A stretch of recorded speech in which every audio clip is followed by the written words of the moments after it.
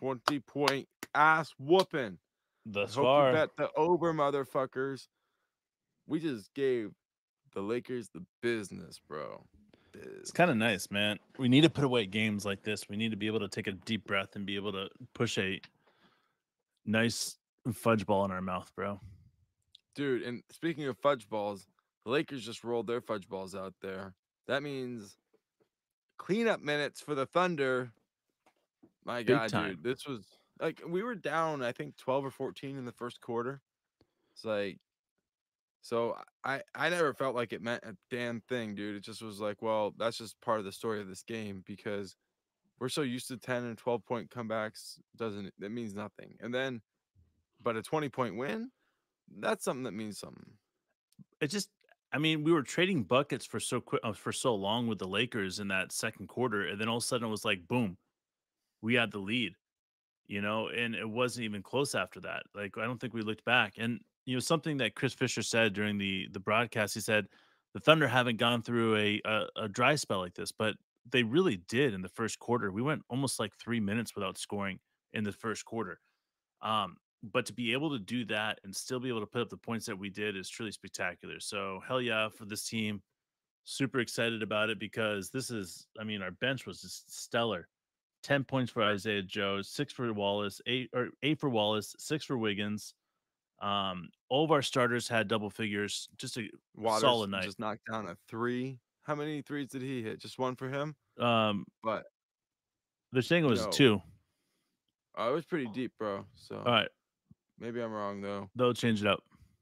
Water is wet, and that settles it, dude. So what do we see from J-Dub tonight? Because I feel like this was a J-Dub game. This is the story of, like, when he's at his best, we are at our best, you Well, know? it's those stats that I sent you earlier this week. It was J Dub stats lined up next to Kawhi stats, lined up next to Jalen Brown stats, and they're almost comparable. And I love the fact that you can say that because I mean J Dub's averaging a few less points, yes, but tonight 21 points, 7 assists, or eight, or I'm sorry, 5 rebounds. He had a block in there. He had a couple deflections. I mean, he was everywhere and he was just a man out there. And that's what we need to see from him. So if you're LeBron, how do you feel after getting ass whooping by this young squad? I'm hoping that the Oklahoma City Thunder draft my son. Do you think he should retire? Do you think we're at that point? Because, I mean, honestly, it's really not fun to see a player of his stature just be like killed by some young No, guns out there, dude. but he could request a trade by all means.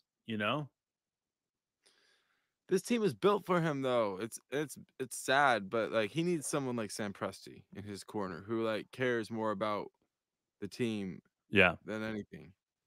But would Sam Presti want LeBron, you think? I mean, like I mean, that would be one of those things where it depends if LeBron's coming in there to be the show or if he's coming in there to be the closer. Yeah. Like when every great pitcher gets to the point of his career where has to become the closer and only play in the ninth instead of playing an entire game. Like LeBron's coming up to that point where he could play the fourth quarter and be incredibly effective every single game. Have a warm up 2 minutes in the third quarter and then play the full fourth quarter and he'd be good, bro. 17 minutes a game, 16 minutes a game, man. If So that's what he wants to do. before we lost 2 games in a row, we were on a 6-game win streak, right? Yeah, dude. Is that what we got up to, a 6? Yeah. You got any idea how long you think this win streak will last? We One got some game, tough games. 2 games? I mean, we got Um, Dallas That's a winnable. next, Rockets after that, Warriors after that. All those are winnable. Jazz winnable, Kings winnable, Nuggets. I mean, every game's winnable now, bro. So we could maybe get it back to 4, 5, 6. Yeah. I mean, we could get 4, we could get 5, we could get 7, we could get 9. I mean, that's the way the schedule is. I mean, we play the Lakers in 1, 2, 3, 4, 5, 6, 7, 8, 9 games. So there's a lot to say that could happen in between there. But I mean, I would be happy for a 500 through this stretch because we got some tough games in here.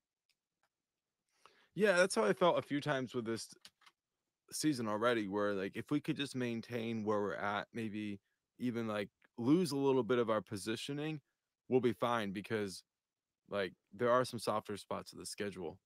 Oh yeah. When did you think those were coming up? I remember you told me a little while ago. Well, we just have a nice schedule in this December, but we've got really right after the Nuggets, right? We got the Grizzlies easy, Clippers easy, Lakers easy, Timberwolves okay, Knicks, Nuggets, and Nets. And that's to end the year. So I feel like right there is a really good run.